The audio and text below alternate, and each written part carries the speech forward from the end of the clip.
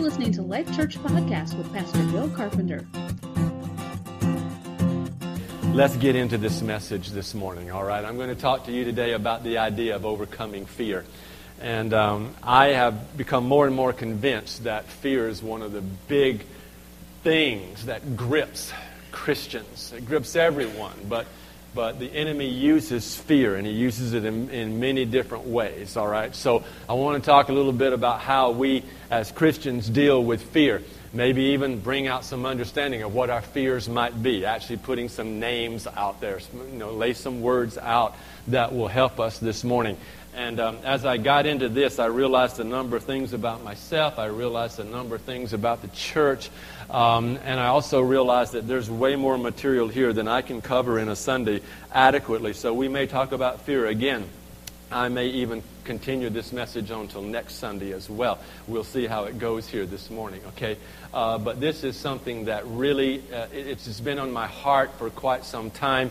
And so I really want to give it justice here this morning. So I pray that you'll bear with me and that together we can look at this and look at what the Bible says about this whole thing of fear, and that we can begin to rise up and come out of the places of fear that are hitting our own lives. Okay? Let's just pray right now together, please. Join with me in your heart.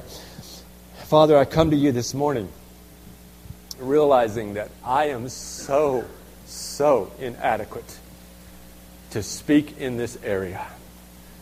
And I ask you for your help. I confess that I am even fearful about preaching on fear. And I ask you to help us that we will be able to let the Holy Spirit speak into our hearts the things that we need to hear and to understand today.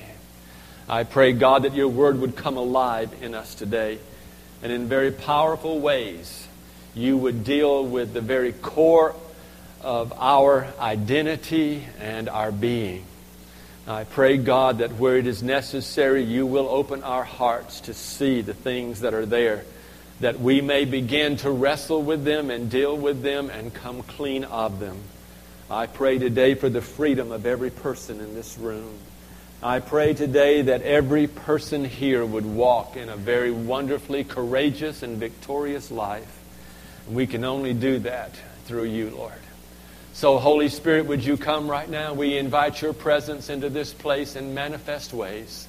We ask you to do miraculous things in each of our hearts and our minds today. And God, would you get the glory and the honor for everything that is done. Let this day be a day that I, as your servant, decrease, in order that you may increase through me as your servant, and that your will be done according to your plan. In Jesus' name, amen.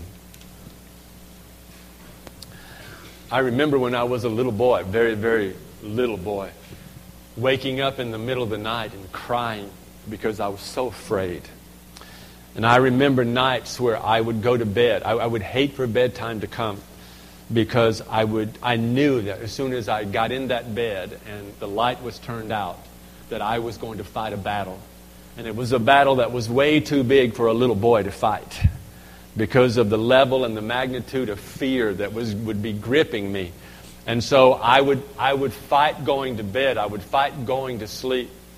And there would be nights when I thought in my little mind that putting the covers over my head would protect me, and whatever was out there would not be able to see me, and maybe would not know that I was there. And I didn't even know what that out there was. I just knew that there was something, because I could feel it inside of me. And so I would lay in my bed on hot summer nights in South Georgia and sweat. And I would lay there and I would put the covers over me so that only just a little bit of my mouth and my nose was outside of the covers, and I could breathe the air. And the rest of me was covered up. And then I would lay down at night, and I would try to make wrinkles in the covers so that it looked like my legs and my arms were wrinkles. And so if something came in to get me, it wouldn't recognize that I was up under those covers, and it would pass me by and go on out the window. These are the kind of things that I struggled with as a little tiny boy. But I began to grow up, and the fears began to change. I was still afraid of the dark sometimes. I'm 58 years old, and I don't like to be in this room at 2 a.m. there are sounds in here. And they creep me out. And there are some nights when I'm in here and I came to pray and I was intent that I was going to spend a good solid amount of time in the wee hours to pray. And my heart is ready, my spirit is willing. But all of a sudden I hear sounds in here and my flesh gets very weak. And I pick up my bag and I head for my Jeep and I go home. Because I feel fear. Last night I got up in the middle of the night because I heard noises. I go downstairs and my son is packing a bag. I knew he was leaving and I figured I was hoping it was him. And so I go downstairs and he's down there and he's putting pants together and shirts together and he's all tired because he worked all evening and now he's headed to see a Vikings game. And so they're all getting their stuff together, him and some more guys. And I'm down there. I walk down there and I say, "Hey, how you doing?" And he goes, "I'm okay." And he's trying to put it all together because he doesn't do that very well, like folding clothes and packing and those things, because Dad always used to do that for him, But now he's a big boy and he has to do it by himself, and so he's trying to figure it all out. And I stood behind him and I was like, "God, please, please, please keep him safe." And I said to him, "Please, Kalen, please be careful. Just be careful." Because I have fear that I'm going to lose one of my children.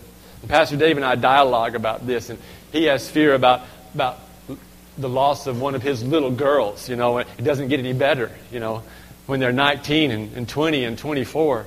And now I have a grandchild, and I worry about him if I don't hear from him. I just need the phone to ring and hear him say, "Hey, Papa." And then it's okay. But things go around in my mind. And my daughter's in Brookings this weekend with her girlfriends. Oh, my goodness. She left on Friday afternoon, and I was just beside myself. And I'm driving the Jeep one way, and she's driving away in her CRV, and I'm going, "God, please, please do not let anything happen to my daughter. Please." And I remember saying, "God, I have faith. Come on, I have faith." And I don't know if I was really confessing that to God as a reality or I was giving some kind of positive confession to myself. But I want to have faith. I want to believe. And yet I'm crippled sometimes. Crippled with some kinds of fear. Are you all relating to my story and my walk? Because I think I'm part of humanity. I'm part of the bigger picture here. And so this is something that we are prone to struggle and wrestle with fears. And there's fears of rejection, and there's fears of failure, and there's fears of success, and there's fears of being hurt, and there's fears of being shamed and humiliated, and there's fears of loss, and there's fear of death, and there's fear of life, and there's fear of disease. And, there's been at least 2 times in my life where I just convinced myself I had cancer and I was dying. And my doctor laughs at me. He says, "Bill, you're a mess. You're supposed to be a preacher, for crying out loud." But thoughts come into my mind, and I suddenly start to entertain them, and then there they are. And then there's fears about doing things for God. There's fears about obeying God. There's fears about following through on the things that God has said that I need to do. There's fears about this church. There's fears about this community that we're in. There's fears about our neighborhood. There's all kinds of fears, and they get very debilitating. Let me take you to the Scriptures. And I want to begin with a passage that maybe will springboard off throughout this little message today and beyond. But it's 1 John chapter 4, beginning at verse 17. "In this way, love is made complete among us, so that we will have confidence on the day of judgment. Because in this world we are like Him. There is no fear in love, but perfect love drives out fear, because fear has to do with punishment. The one who fears is not made perfect in love." I want to use that as a springboard, and I want to make reference back to it from time to time. But there's something about this thing of love that we need to make sure we kind of get a hold of when we talk about fear. And I know that when we talk about dealing with things in spiritual warfare, we often talk about coming in the opposite spirit of what we are dealing with. If someone is dealing with greed in their life, and that is the spirit that is trying to, consume them, this spirit of greed is on them, then the idea is that, well, now come counter that with generosity. Give. So that you break the hold of that greed over you. So we act in the opposing spirit of things, all right? So then what do we do with fear? What is the opposite spirit that we come in? And some would say, well, it's courage, it's boldness. Don't be afraid, be courageous, be bold. And I would agree with that to a degree. But I think there's a place to go much deeper here when we look at this thing of fear. Because the Bible says that it is love, a perfected love, meaning a love that only comes from God. A perfected love drives out fear or casts out fear, depending on the translation you might read. Okay?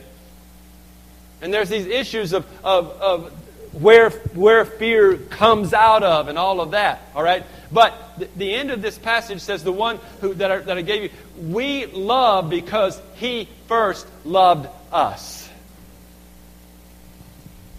And there's something about being sourced out of God, our spirit man and spirit woman, that makes a huge difference in how we live and how we respond and even how we think. And I'm going to talk a little bit about the thoughts and the mind here shortly.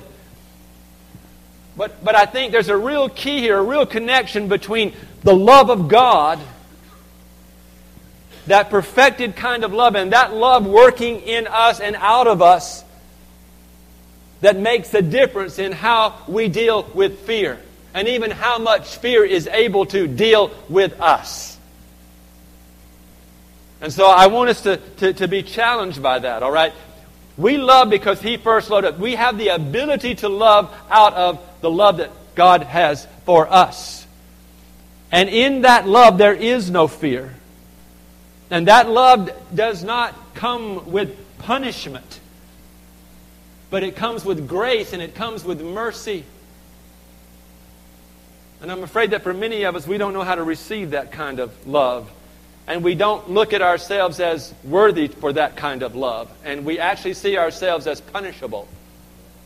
Or we see ourselves as bad. And so we wrestle with this whole thing. Now, let's talk a minute about what fear does. And I want to take you into the Old Testament. I want to take you in the book of Joshua to do this. And I'm going to... Listen, I'm by no means giving you all the scriptures on fear. I'm going to give you a number of scriptures today, but not anywhere near all the scriptures on fear. And so I'm really challenging you that you get into the scriptures and you really do a word study on fear. And that will, I think, help you a lot as we move forward here. But Joshua chapter 2, beginning at verse 10. We have heard how the Lord dried up the water of the Red Sea for you, the Israelites, when you came out of Egypt, and what you did to Sihon and Og, the two kings of the Amorites east of the Jordan, whom you completely destroyed. Verse 11.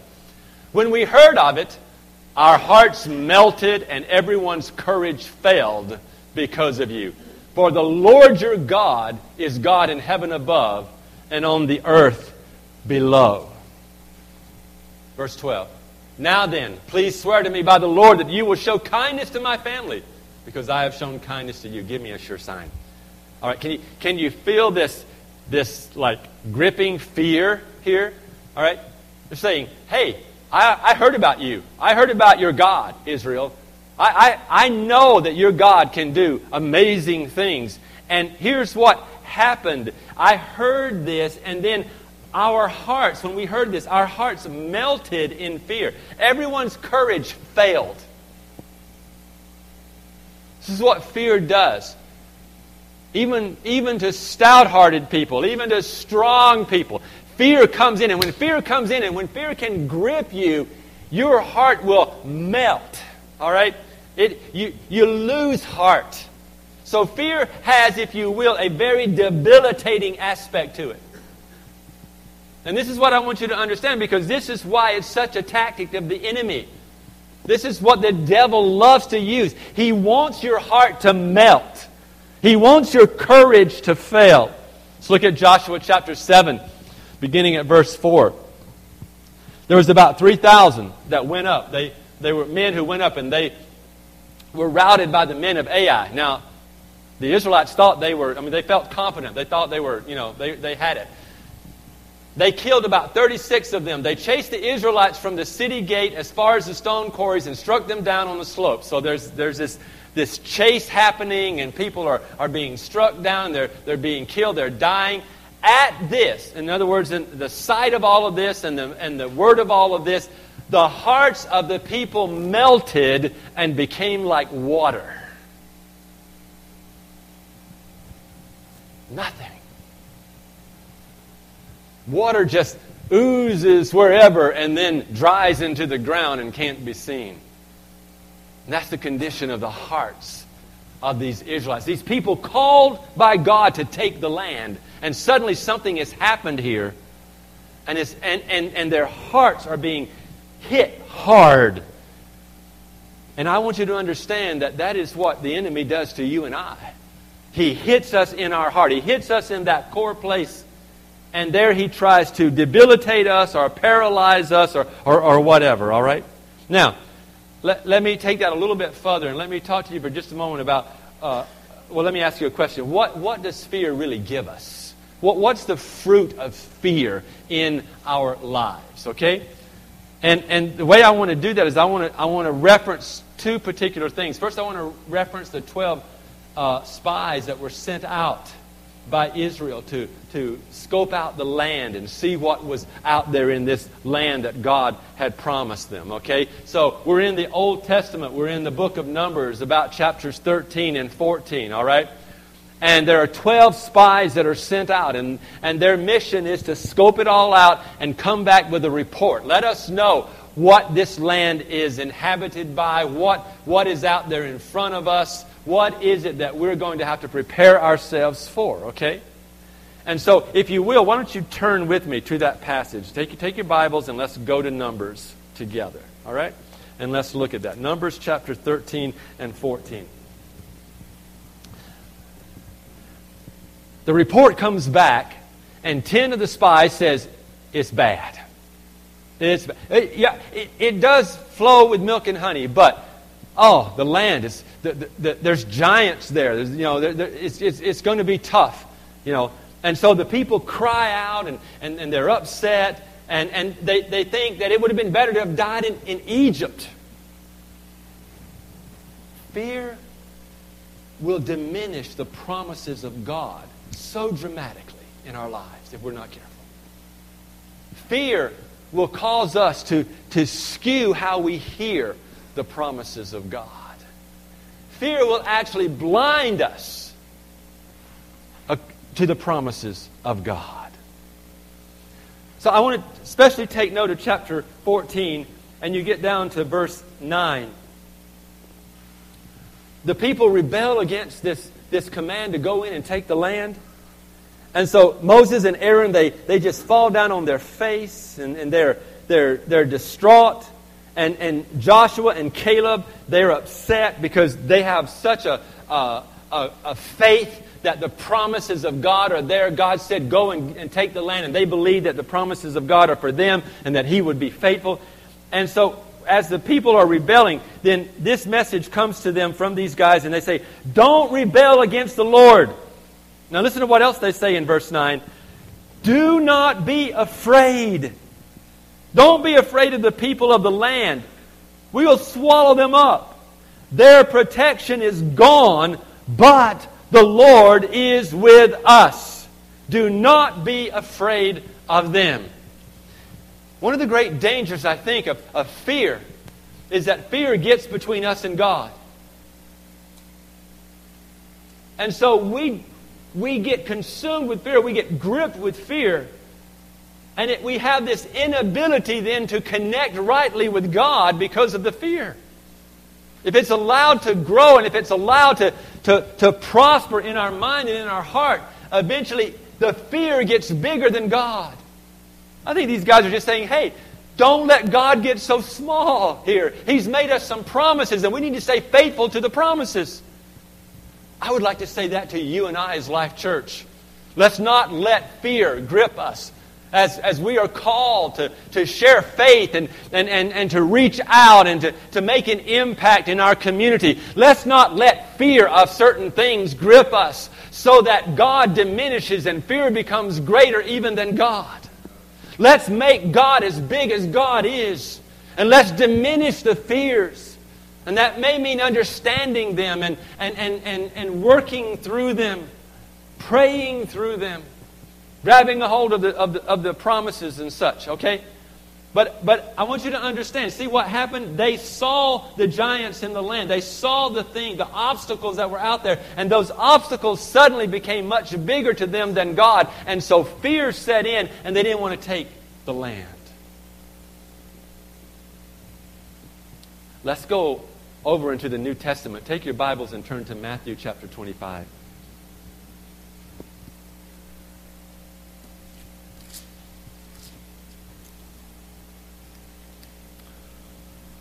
Matthew chapter 25. Run your fingers down until you find verse 24. Yes, verse 24. Now, this is the parable of the talents. And one man came and he was given a number of talents. Another man comes and he's given talents. So one guy gets 5 talents. Another guy gets 2 talents. And then it comes down to this one guy who gets 1 talent. And then this man leaves on a journey and he comes back. And the guy who has 5 talents, he's done stuff with it and made more. And so he's blessed. And the guy says, you did great. You did great. The guy with 2 talents, he did more. You did great. You did great. But then let's pick up the story at verse 24. The man who had received the 1 talent came. And listen to what he says. Master, he said, I knew that you are a hard man, harvesting where you have not sown and gathering where you have not scattered seed. And listen to what he says in verse 25. Here's his confession. So I was afraid, and I went out and hid your talent in the ground. See, here's what belongs to you. And we know the end of the story, that he was judged based on his fear, and that he produced nothing more for the owner. Here's what I want you to understand. Fear creates a deficit in our heart. It brings about loss. It may not necessarily take something away, but it will definitely keep you from doing all that you can do. And that is a loss. That is as great or sometimes a greater loss. It's one thing to lose something that you possess, but it's another thing to never possess what is yours and you have the potential to possess. And I think God oftentimes is much more interested in that is in the future than what is in the past. And this is why Paul can say, this one thing I do, putting what is behind, I press on. There's potential out there in the future. All right?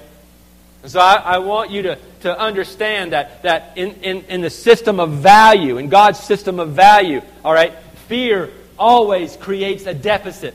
And that deficit manifests in our hearts. It brings about some kind of loss. And here's the thing. Proverbs chapter 4, verse 23 says to you and I, what? Anybody know? Guard your heart. Now, this is what it says about that. It says, above everything else. Above everything else, guard your heart. Because out of it comes life. Comes life.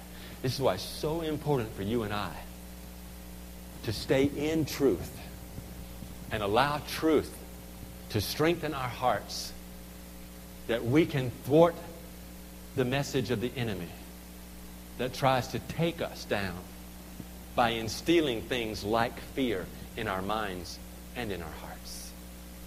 You're renewed by the transformation of your mind. These are places where the enemy comes in. We're going to talk about that a little bit more in just a minute here, okay? But, okay, so we have this understanding now that fear creates a deficit. All right? I don't want anything in my life that is going to cause loss. Maybe that's just the way I am, and maybe that's the way I'm geared, but I think that's the way God wants us to be as believers. Jesus said, I came to give you life, and that life abundant. All right? Abundant and loss don't go together. They are opposed to one another. And so the intent of Christ is that you live an abundant life. And folks, if you are ruled by fear, you cannot live an abundant life. It will always be exacting. It will always be taking from you and I. All right? So what's the way out of fear then? All right? If we understand that now and we accept that fear is not good for us, all right, what is the way out of fear? Let's look at Psalm 27, verse 1. This is a psalm of David, and it says, "The Lord is my light and my salvation. Whom shall I fear? The Lord is the stronghold of my life. Of whom shall I be afraid?" There's something significant going on here in this message today, and that is the correlation between a relationship with God and an absence of fear. And the stronger we are in our relationship with the Lord, the less we're going to have to deal with fear in our lives. And so I want you to understand that that's the way in, all right? Now, there are many things out there. God bless all the people who try to help us, you know. I mean, we need help. But there are some places you don't need to go to get your help. Any person, any book, any action that will require you to skirt God to get your answer is not good for you. It's not good for you.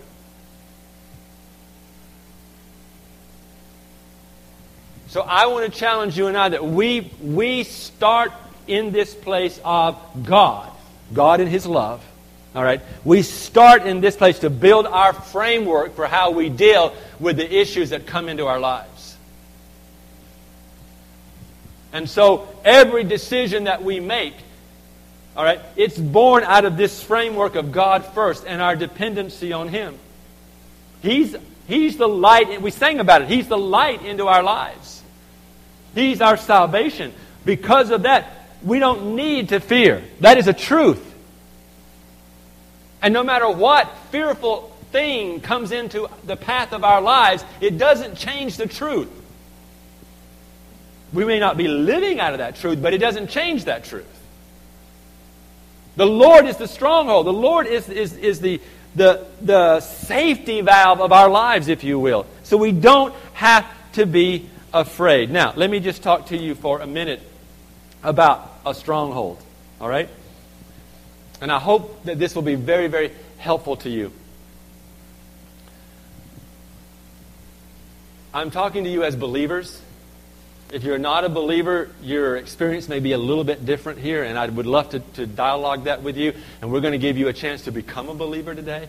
And that would be the most wonderful thing that you could possibly do in helping you to overcome some of the things that you battle in your life. All right?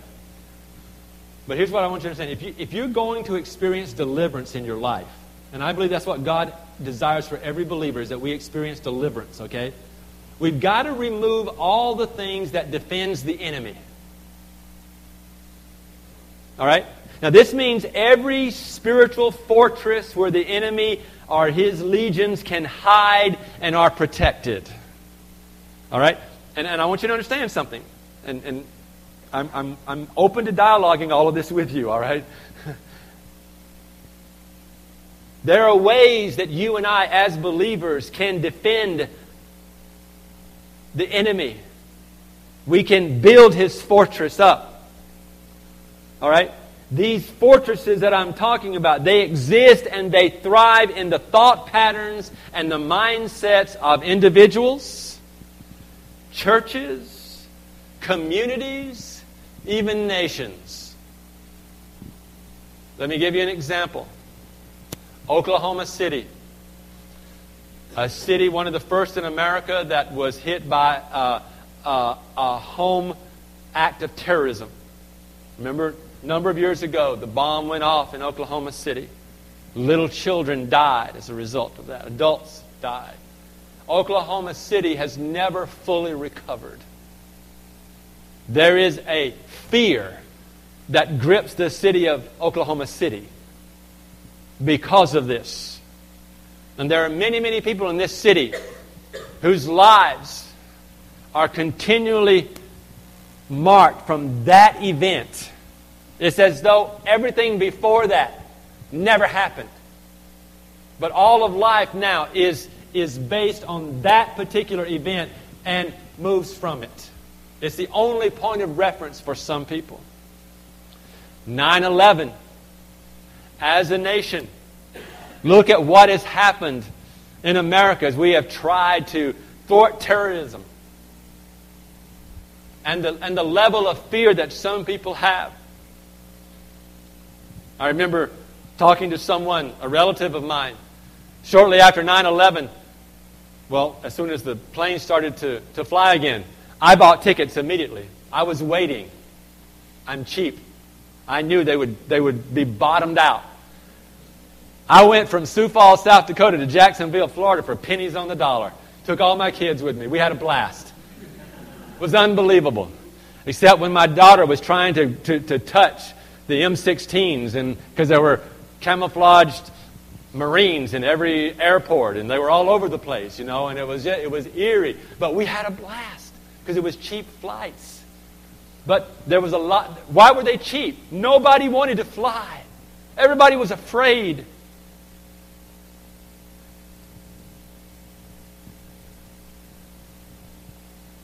I remember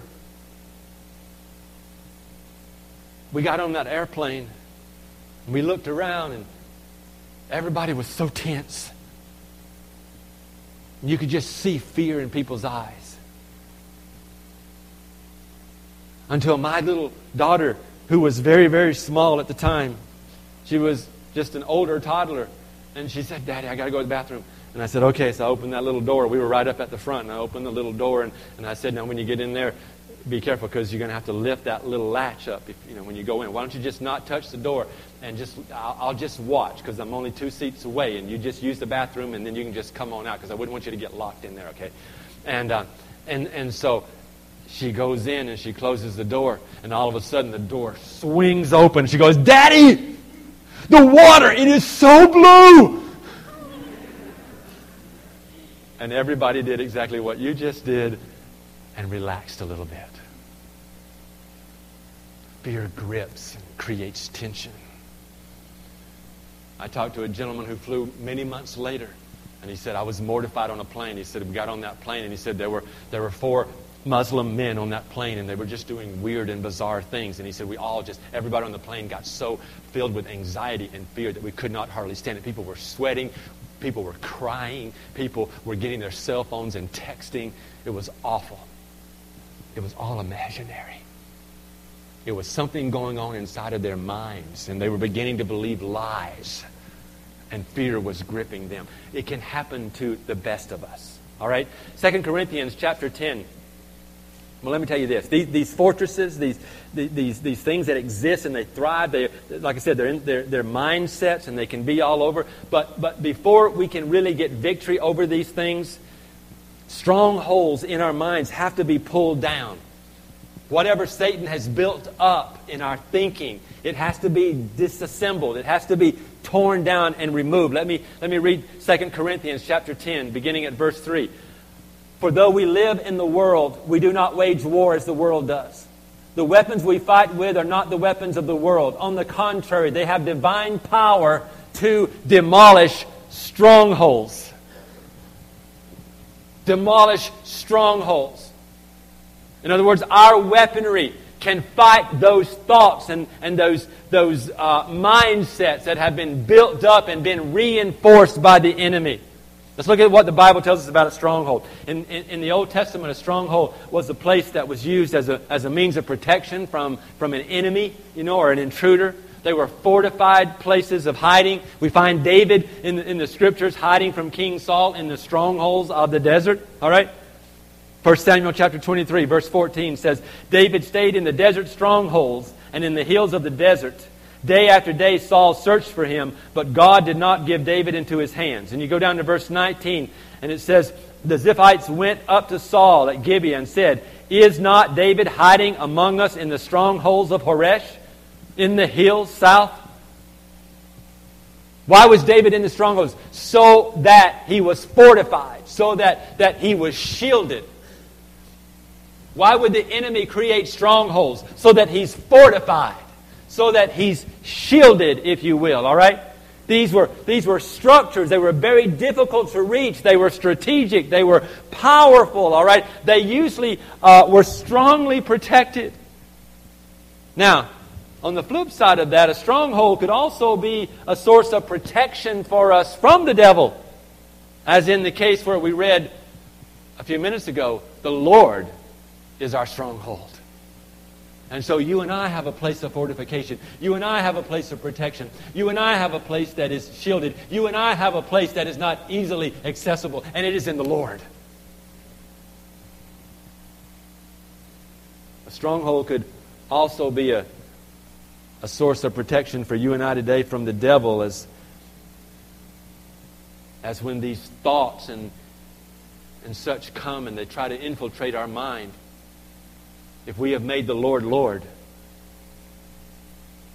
we can fight these things that the enemy tries to bring to us.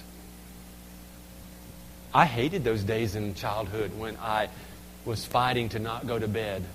I didn't know what to do. My parents were totally frustrated. They were at their wits' end. They didn't know what to do with me. I was keeping them up at night. And they had to go to work the next day. And they were angry with me. So I couldn't talk to my parents anymore because they're mad. I didn't have anywhere to go.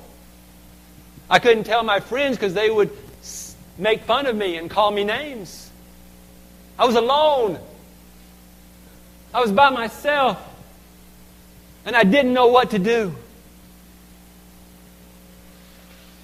And sometimes you and I need to realize that we find ourselves in that sort of place, even as Christians. But Psalm 18 says, the Lord is my rock, my fortress, my deliverer. My God is my rock in whom I take refuge. He is the shield and the horn of my salvation, my stronghold. He is. Not he can be, not he might be, not he should be. He is. He is my stronghold. But 2 Corinthians chapter 10 tells us also that a stronghold can be a source of defense for the devil. Demonic activity, sinful activity. I'm not talking about you being demon-possessed. Please understand me clearly here, okay? This is not what I'm talking about. What I'm saying is that there is sinful activity. And if we are sympathetic to the messages of the enemy, in other words, if we like what we're doing, if it's getting us something. Why do people get angry? Because anger helps them get their way. Why do people get big when they get angry? Because they want to be bigger than the other person. And so they do whatever they can to get big enough to get their way. And there's a payoff to that. It's ugly, but it's a payoff. And so then the message gets fortified. All I need to do to get my way is to get angry. All I have to do is get mad enough. And if we don't get our way, then we get a message that says, you weren't angry enough. If you get angry enough, you'll get your way. And so we get more angry. And it builds until it becomes a habit. You ever seen someone that's just angry? They're just mad all the time? It's a stronghold. It's a habitual thing. I'm here today to give you some good news. God can break those things off of us. God can come into those places and He can rip that stuff away. And here's the thing I want you to understand as we go forward here. And that is that there are a lot of things that we don't call fear, but fear is down in there.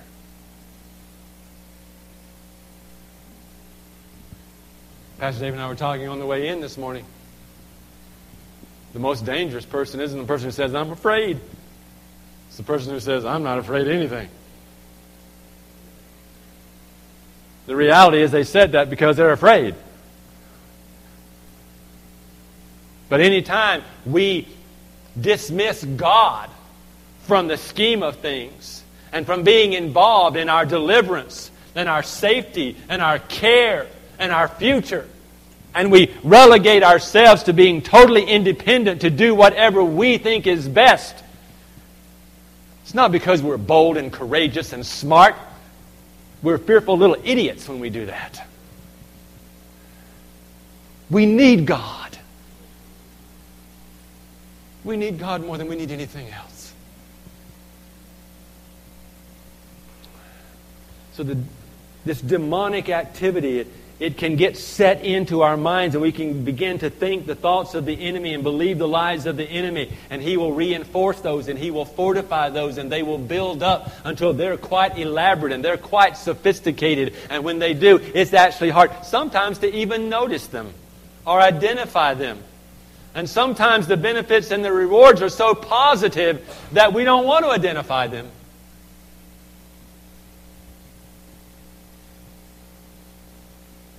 We were talking about a friend, a mutual friend of ours this morning who so smart, so together, so successful, just the upwardly mobile young businessman, rah-rah, going after it all, can do it all, just, he's just there. He always looks perfect. He's got it together. He knows exactly the right response. We've sat with him and we've talked to him and we've cared about him, we've prayed about him. He's been to this church, this man I'm talking about, numerous times. Deep down, he's so insecure. And there's so much fear down in there. But you know what? It pushes him. And he uses it in this fall positive kind of way. And he's the solid guy who's professional and on top of it and doing everything and works, 90-hour weeks and whatever. And everybody's going, wow, look at you. Look at him. He's the guy. He's the man. Look at you go. You do it. And he's patting himself on the back and he's got it together. But the reality is that when he goes home at night, his life is under the covers just like everybody else's. And he's just trying to breathe and hide because he's just as fearful as the next person.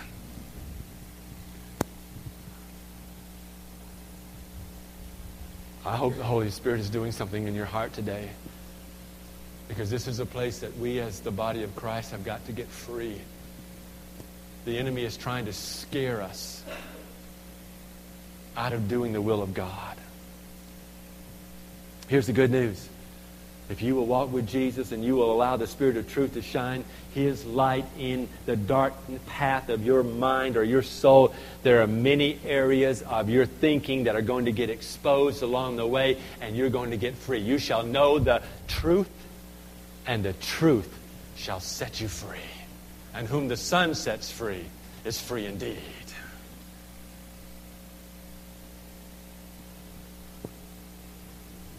There's grace and there's power for you and I. But this is going to require something from us. And this is what it's going to require, folks. It's going to require that you and I repent. It's going to require that as we see these things exposed in our lives and these thought processes and these fortified false beliefs and such, as they are exposed to us. And God has a way of doing that. I mean, God will just go right in there and He'll just pull your heart right out of your soul and He'll just slice it open and lay it open before you. And ever so gently, but ever so seriously, He will have you look at it. And the intent is not to shame you. God has promised that in Him you will never again be shamed. But He will show you your heart. And the intent is that you do something with that revelation. And that is that you repent and that you believe God. And when you do that, He will impart virtue and He will impart power into your life. And you will see strongholds fall and victory come. Now, I don't want to mislead you in any way. There will be pressure both from your own flesh, because a lot of this will involve habitual things. And there will be pressure from the demonic realm, because the demonic realm will not want to give up control in your life. Guys, if you're going to the computer every night and you're looking at porn and you're masturbating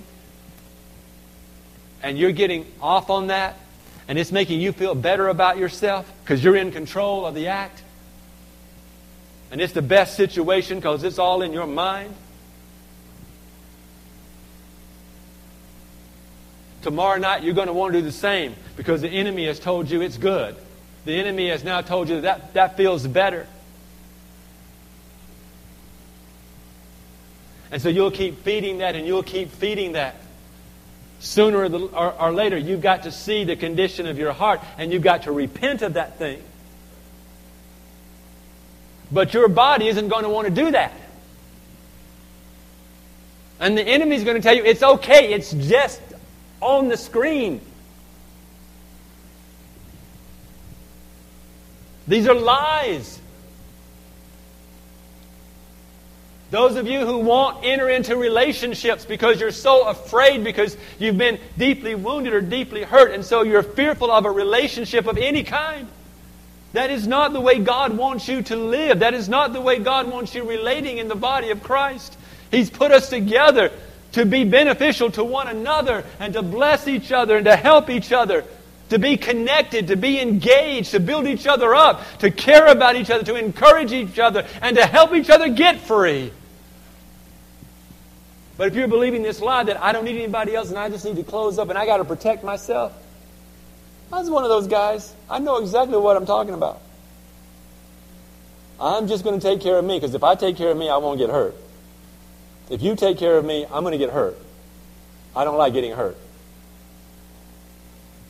Remember we talked about the trust issues last. This is where the trust issues go. And we can't trust God. Ultimately, we won't trust people either. If our love is an earthly love, it's going to fall short. It's going to require the love that comes from God for us to be able to do what I'm talking about. So you got to understand. This is key, all right? You got to understand that the very energies that you are using, that you are expending in your life to keep your sins secret, are actually the very building materials that make a stronghold strong. All that energy you're using to keep that going, to continue to do those things that you're doing because of fear. That is what reinforces continually these strongholds of the enemy. You're going to have to be willing to make sincere repentance. I hope that helps you some right there. That's sort of a little mini teaching on strongholds in the midst of this. But we got to get out of this. God is our stronghold. So we got to get out of this, all right? Now, what would God want for you? If you are consumed with fear, or fear grips you, or you struggle with fear from time to time, whatever. And listen, I'm not advocating or predicting or thinking anything here, all right? I'm not trying to say that all of you go home and you cower in your closet in fear and you stay there until next Sunday. I don't believe that you do that. But I believe that there are aspects about our lives where fear comes in and it debilitates us or paralyzes us. And we're not able to function properly. And I'm pretty convinced, I believe this, I'm pretty convinced, and I welcome you to try to convince me differently if it's the truth. All right? But I fully believe that we are gripped with some fear in Life Church. And a good part of that fear is keeping us from evangelizing and making disciples. It's keeping us in here instead of out there. And I really believe that. And I really want to challenge you to let God convict your heart in this area. What would God want for those of us who struggle with fear? Let me take you to Psalm 112, verse 6. I think I'm probably going to quit right here quickly, and we'll pick this up next Sunday. All right? Psalm 112, verse 6. Surely he will never be shaken. A righteous man will be remembered forever. Verse 7. He will have no fear of bad news. His heart is steadfast, trusting in the Lord. Verse 8, I believe. Yeah, his heart is secure. He will have no fear. In the end, he will look in triumph on his foes. What would God have for you who struggle with fear? He would have that you would be steadfast in your heart, that you would trust in Him, that you would live in a heart that is secure, that you would have no fear. That's what God wants for you and I. He doesn't want you timid. He doesn't want you cowering in fear. He doesn't want you backing up from the things that God has told you to do. I understand this, and we all wrestle with this to some degree.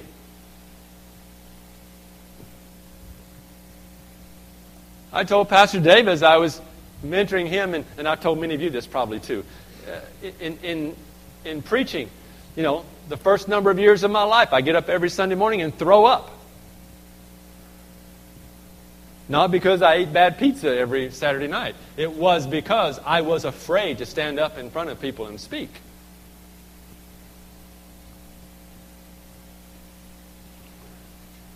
I don't do that anymore. Well, hardly ever. But all through life, there are going to be things that are going to be unsettling to us. You're going to get bad news. You're going to have difficulties. Circumstances are going to invade your life that are going to be harsh. But the key is that we know who we are in God, and we know who God is, and God is bigger, and God triumphs over these things. And it doesn't stop us from doing what God has called us to do. Isaiah chapter 41, beginning at verse 9. I took you from the ends of the earth. From its farthest corners I called you. I said, you are my servant. I've chosen you and have not rejected you. That's a powerful verse for me personally years ago.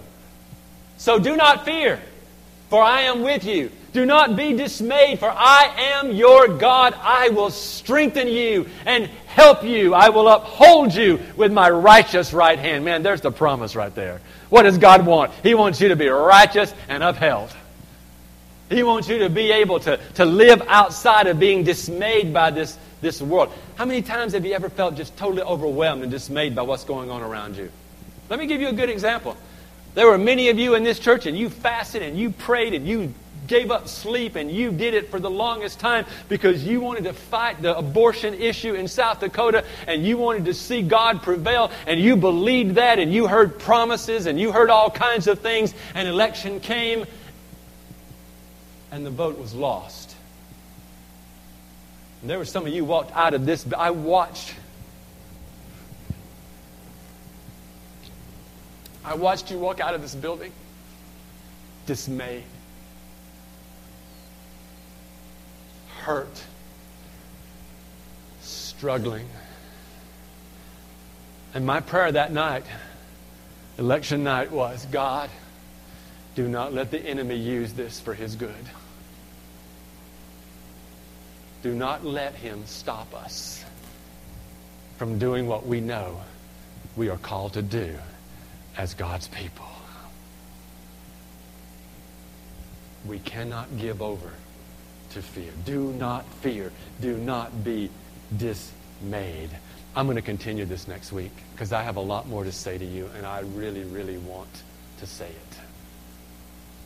I want to challenge you and I that we leave here today very, very, very sure that God is in this message and that God wants to deal with our hearts because God wants for us the best. And God wants that we not be afraid, that we do not fear or be dismayed. And I'm going to continue to talk to you a little bit more about that. And then I'm going to talk to you about the benefits of fearing God next week. We're going to talk about fearing the Lord.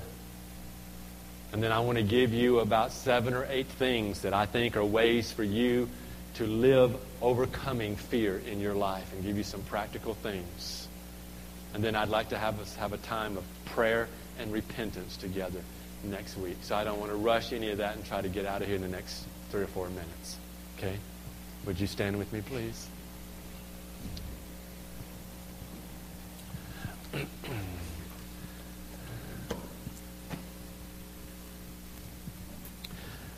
How many of you would start this journey right now by asking God to bring revelation to you of your own heart? Okay? How many of you are willing to let God this week inspect you? That didn't say anybody else. Okay, wives, you're not being called to inspect your husbands. Husbands, you're not being called to inspect your wives. Friends, not to your friends. This is personal. But you will allow God, you will give God permission to search your heart. David said, search my heart, O God. See if there is any way that is wicked within me. Cleanse me. Wash me and I'll be clean. And then he says later on, then I'll teach sinners your ways. Let me just pray for you. Father, in the name of Jesus, I would ask you that you, by the power of the Holy Spirit, would search every person in this room this week. Would you bring every one of us back here next Sunday? And would you continue this ongoing work of sanctifying us and cleansing us? Would you begin to tear down the fortifications and the strongholds in the minds of your people? Would you begin to shift us as a church, God, so that we're operating out of a courageous and bold spirit that is much like that of Caleb and Joshua? Would you give us this mountain called Sioux Falls? Would you do amazing things in our lives, God? And would you take away the grip of fear and break the yoke of fear over our lives?